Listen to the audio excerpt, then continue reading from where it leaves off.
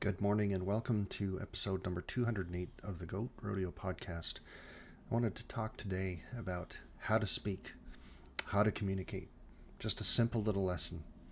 Proverbs 15:1 says, "A soft answer turns away wrath, but a harsh word stirs up anger."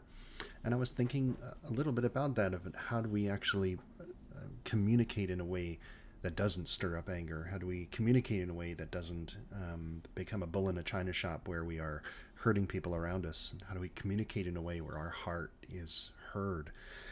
I came across this quote earlier. Just says this: that before we speak, have our words pass through the first three gates. Is it true? Is it necessary? Is it kind?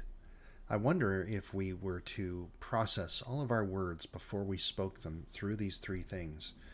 The idea of asking ourselves, are the things that we want to say true? Or are they made up? Are they gossip? Are they suspicious?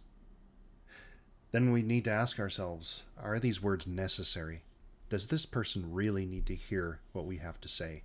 Or is it something we just need to internally process? Or maybe with someone else? And then the third, of course, is just simply, are these words kind? Our job is to build one another up, not to tear one another down.